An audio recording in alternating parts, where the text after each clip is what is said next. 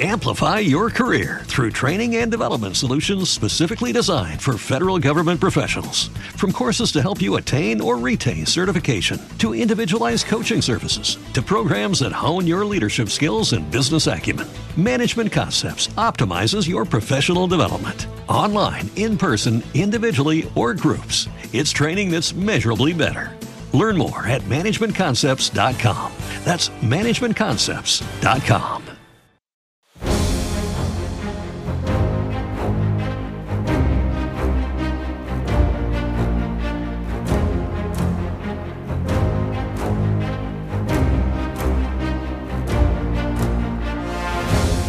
I'm News Nation border correspondent Allie Bradley. You've no doubt seen the headlines about what's happening at the border, but there's so much more that I don't get to share with you during the newscasts. Here is where I'll dive deeper, show you all sides of a topic that's become a political football. This is Bradley on the Border.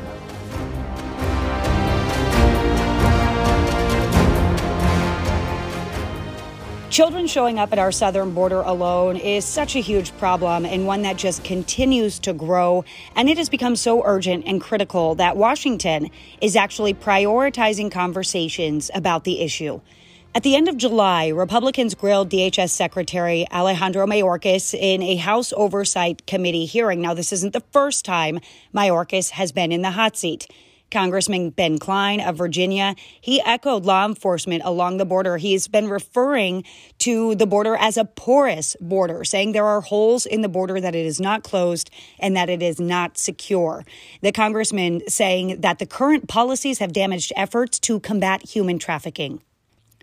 Now, one of the things that we've heard Secretary Mayorkas repeatedly say is that they have operational control. So that's kind of a loose term and one that's been debated multiple times in Congress, because they're saying that they don't have operational control based on how many people are flowing across the southern border. We're seeing more than 4,000 people come in between the ports every single day still. So when people say that they don't have operational control, that would be under the assumption that the border is completely secure and no one's able to get through. Secretary Mayorkas maintains that no administration has had operational control, if that is the determination, or the definition rather, that they're actually going to be using. So the latest DHS data shows that there are 335 children who arrived at our southern border without any family in a single day. That's what has kind of become the norm. The average we're seeing right now through children coming across unaccompanied and getting immediately turned over to HHS custody, that's looking about 283 a day on average right now is what we're looking at. So with that said, in another hot seat was Health and Human Services Secretary Becerra, who was being questioned about unaccompanied children in HHS's Office of Refugee Resettlement Custody. So that is where the children are turned over to. It's a branch of HHS. It's the ORR. And Becerra is saying that ORR has placed more than 83,000 children with vetted sponsors. He says that more than 85% of them with a vetted sponsor were placed with a parent or legal guardian or a close family member. So that means around 15% were placed with a sponsor, right? That isn't necessarily a parent or a legal guardian. Now, Becerra breaks down how a sponsor is vetted. Take a listen. Each sponsor must submit a detailed application giving us information about their identity, their address, their relationship to the child. They must provide additional supporting documents. They must provide us with records, whether it's a birth certificate or whether it's a driver's license. They must go through background checks. They have to go through a home study where we actually send people to talk specifically with the potential sponsor and household members if we need to confirm more information. And oftentimes, we will also do voluntary DNA testing. But we do everything we can to certify, to verify that the people are who they say they are. Now, Arizona Congresswoman Debbie Lesko has been pretty vocal on this topic. She says that she doesn't think HHS, their ORR program, is doing an adequate job in vetting the sponsors. Take a listen to what she had to say about a federal grand jury report. Secretary Becerra, I have the requirements here needed to become a foster parent for dogs and cats through City Dogs and City Kitties Rescue in D.C. All the people who want to take a dog or cat into their home need to fill out an application, are interviewed by the rescue shelter, and their home is inspected. Mr. Becerra, does ORR inspect the homes of 100% of the prospective UC sponsors? Congresswoman, thank you for the question. Yes or no, please? 100%. Do you inspect the homes of the UC sponsors? We do a thorough vetting process of any sponsor. Do you, yes or no? 100% of the UC sponsors, sir. Do you inspect the homes of the unaccompanied children proposed sponsors? We will often do home studies of. Well, I guess that's a no. Sponsors. If you don't, which I assume you don't since you didn't answer yes or no, why is it that dogs and cats that are being foster parent in DC homes get a more thorough vetting and their homes are inspected, and not the sponsors of unaccompanied children being put into homes? Congresswoman, we do a thorough vetting process that includes. Do you inspect all of the homes? We do a thorough vetting process of the individual. You're not answering. Okay, my next question is, in Arizona, an individual seeking to become a foster adoptive parent and all adults living in that same household must pass an FBI and local criminal background check and have a level 1 fingerprint clearance card issued by the Department of Public Safety. What percentage of sponsors have completed FBI background checks? Every person who wishes to become a sponsor goes through background checks before they can participate in our. What percentage have passed an FBI background check? There are any number of background checks that they go through. It could You're not answering again. What percentage of sponsors have undergone sexual offender registry checks? We do sexual offender checks on anyone who wishes to be a sponsor. 100%. That is one of the checks that we do. 100% on all the sponsors. That's my question. Any person who wishes to be a sponsor has to go through these background checks. So 100%. Is your testimony that 100% of the prospective sponsors get a background check on the FBI background check, the sexual offender registry check? I've answered the question, but I'll say it once again. You have not answered the question, sir. So, Congresswoman, I have answered your question, but I will say it again. Every person who wishes to become a sponsor must go through a background check. It could include fingerprinting. It could include voluntary DNA testing. But it certainly includes things like a sexual offender check. It includes it. But you have not answered if 100% of the sponsors are required to pass an FBI background check and a sexual abuse and child abuse neglect registry check. My written testimony lists all the things we do to go through the vetting process. If you would like to follow up with further detail, more granular. No, I'd like you to answer the question if 100% of the sponsors have to pass an FBI background check. And as I've said, Congresswoman. Just say yes or no. That would be simpler, wouldn't it? I'm answering the question, and no, you haven't. Answer is that we make sure that every person who wishes to apply to be a sponsor must go through a rigorous set of tests, including a background check. Well, you haven't said if they have to do an FBI background check. You haven't said if 100% of them have to do a sexual abuse or child abuse and neglect registry check, as is required in Arizona for foster parents.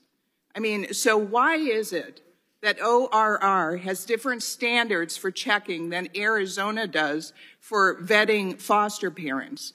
Is it because they're unaccompanied children, because they're illegal immigrants? What is the reason? And Congresswoman, that is an excellent question, because you're equating the program we have with a foster care program, and that's the crux of the problem. We don't have the same authorities that a foster care program has in your state. We cannot track these kids the way you might want to track them. I didn't say about tracking the kids. I'm talking about vetting the sponsors. It's the same process. In order to place someone in foster care, you do have the authority. That individual, that adult, has to go through a process. We don't have the same authorities. Mr. Becerra, if you are vetting these sponsors so great, how come, according to the Florida statewide grand jury documents, one single family in Austin, Texas, had more than 100 children sent to it by ORR? Another Texas address had 44 children. A third had 25. In Pennsylvania, one caseworker told the Times he went to check on a child released to a man who had applied to sponsor 20 other minors. I do not think that you are doing an adequate job, and with that, I yield back. Now, there's an internal memo that came out of CBP in May that shows at the expiration of the rapid DNA familial testing contract, that means a company that was actually administering these DNA tests, that contract has ended. That suspends that DNA requirement, right? So Becerra was talking about how a lot of individuals will undergo a voluntary DNA test in that vetting process. Representative Kat Kamak grilled HHS Secretary Becerra at a subcommittee hearing on the topic of the biometrics for children. Listen to what she has to say. She points out a lot of really interesting things here. Turn your attention to the screen real fast. I want to show a quick photo that I took. It was 11:46 at night. I myself took this photo. That little girl that you see was acting terrified, not of the agents, not of myself, but of the man holding her. The very next day at the Donna Processing Facility, we threatened, and I was there to witness this man with a DNA test. He confessed that he actually was not her father, that he had rented her. This is a process called recycling. Now, I know we're here to talk about what happens to these kids after this point. But this little girl was then turned over to HHS custody, your custody. And you've talked at length today about the vetting process, right? And so you now know that this little girl, not through a DNA test, she's not related to that man. She now is in your custody. You have your own case managers who are supposed to vet these processes. And we, of course, know this from the Florida grand jury. These case managers have very little training or no training in interviewing these individuals, particularly children and young children who have been traumatized. You can imagine that this man who you just saw on the screen, who, by the way, was a convicted sex offender with this child, you can imagine the trauma that that child had sustained. Your own case managers are not trained in examining, evaluating, or recognizing documents as authentic or fake. She came with no documents. They have no official training when it comes to trauma-informed interviewing skills. No official training when it comes to investigating the safety or legitimacy of addresses to which a UAC may be sent. Now, I don't know what happened to that little girl, but what I do know is that the sponsors that you claim to thoroughly vet, which I would love to get your definition of thorough, because you haven't been able to articulate that here today. It also would include the fact that these kids show up with numbers pinned to their clothes or Sharpied on their bodies to call. Agents have reported in official testimony that these kids have the numbers, the same phone number Sharpied on their arms time and time again. Now, we've heard, of course, of situations where the same sponsor is being called, and magically 20, 30, 40 kids end up with that sponsor. And again, I go back to your statement of we thoroughly vet. You've really emphasized that. Do you vet every member of the household? And does it include an FBI check? Does it include an Interpol check? I would hope that it would, considering that we've had 151 different nationalities cross the southwest border under the Biden administration. But I'm guessing that it doesn't, because only 9% of the UACs are subjected to a DNA test with their sponsor, less than 23% to a background check. And again, I should point out for the record the fact that you release these folks, these kids, to sponsors that are in the country illegally. By definition, they have already broken the law. Is it a standard operating policy to release children into the hands of sponsors in households that haven't been properly vetted and that are here in the country illegally? I think I heard a question there, and so I'll try to respond because you packed a lot in there, a lot which I think has a lot of misinformation and that I disagree with. I could first start by saying that we do go through a thorough process on assessment of the child when the child first comes to our attention. So that what is your I'm sorry, I'm going to reclaim my time. Secretary, what is your definition of thorough? I mentioned it in a previous Does it include response. A DNA test? An assessment of the child's situation. That is not my question. My question is, does it include a DNA test, yes or no? DNA is one of the tools that we use on occasion. In only 9% of the cases. Does it include a background check? We do a number of things to go through a series of tests, and assessments of a child when we get them. We do and a background check in only 23% of the cases. So we're looking at about 8,200 unaccompanied children in HHS's ORR custody, according to the agency's recent reporting. Now, former DHS Special Agent Tim Ballard, who works to fight child trafficking, has really dedicated his life to it. Of course, he is the person that The Sound of Freedom is really based on. Well, he talked about how children are being exploited by the cartels at our southern border on News Nation's Morning in America. I worked for 10 years of my 12 years as a special agent. I was on the southern border, and we used that border to rescue people, to rescue children. We used border enforcement to rescue children. The United States is the #1 consumer of child sex material in the world. And so when you have tens of thousands of unaccompanied children being dropped off and lost into the belly of that, that's scary. And then in late July, a person from Mexico was busted up in Michigan in the Detroit sector. They were trying to traffic an underage girl for sexual exploitation. That's according to Border Patrol. Now, the agency is reporting that the person was here in the United States illegally after overstaying their visa. The arrest was made in Charlevoix County, which is in kind of the northwest portion of that state. Now, what's really awful here is that sources tell me that these children who are coming across alone are often sent across the southern border alone, and they're used for family reunification later, or this is a terrible thing to even have to think about. Sometimes they're recycled. What that means is that the children are basically used for a fee to help send single adult men and sometimes single adult women as well cross into the United States. Now, this lack of DNA testing, obviously a big sticking point for lawmakers. Many echoed that the testing needs to be done. It shouldn't be a voluntary process. All children should be going through this. What else is interesting here to note is that neither the Trump administration nor the Biden administration has actually conducted mandatory testing of DNA testing and biometrics, which include facial scanning and retina scans as well, and fingerprinting. That's not being done on children under 14. That hasn't been done. Now, with the expiration of this DNA familial testing contract, when I've talked to Border Patrol and ICE sources, here's what I'm being told from them. One person saying, quote, "I've never done testing specifically to see familial DNA. If they say they're family or related, then they are. Swabbing for DNA is not protocol." Another source saying it's ridiculous that they stopped this. If anything, it should have been put on steroids. It's a win-win to determine familial ties as well as having DNA for migrants as they await removal hearings. It's an added level of security. So that is some of the conversation that is being had when it comes to unaccompanied children at the southern border. Obviously, a conversation that is continuing on and is being perpetuated by that movie, The Sound of Freedom. And so agents and people on the front lines, people on the ground, are continuously saying these conversations need to be elevated, need to be had, and that certain procedures need to be put back in place, or they need to figure out a more humane way for this to all happen so that the children aren't victims here. To see what I'm up to next, make sure you tune into News Nation. Don't know where to watch us? Easy. Go to www.joinnn.com, enter your zip code, and the channel finder will show you the broadcast channel to find us on.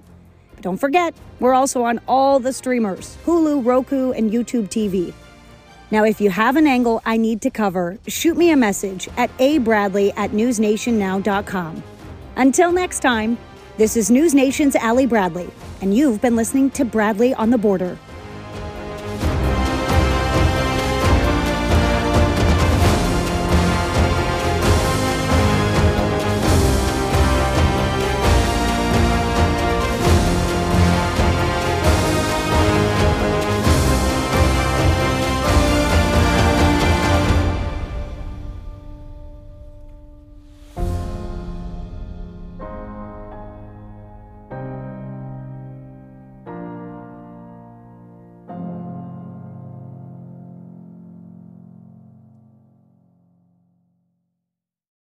Without the ones like you, who work tirelessly to keep things running, everything would suddenly stop.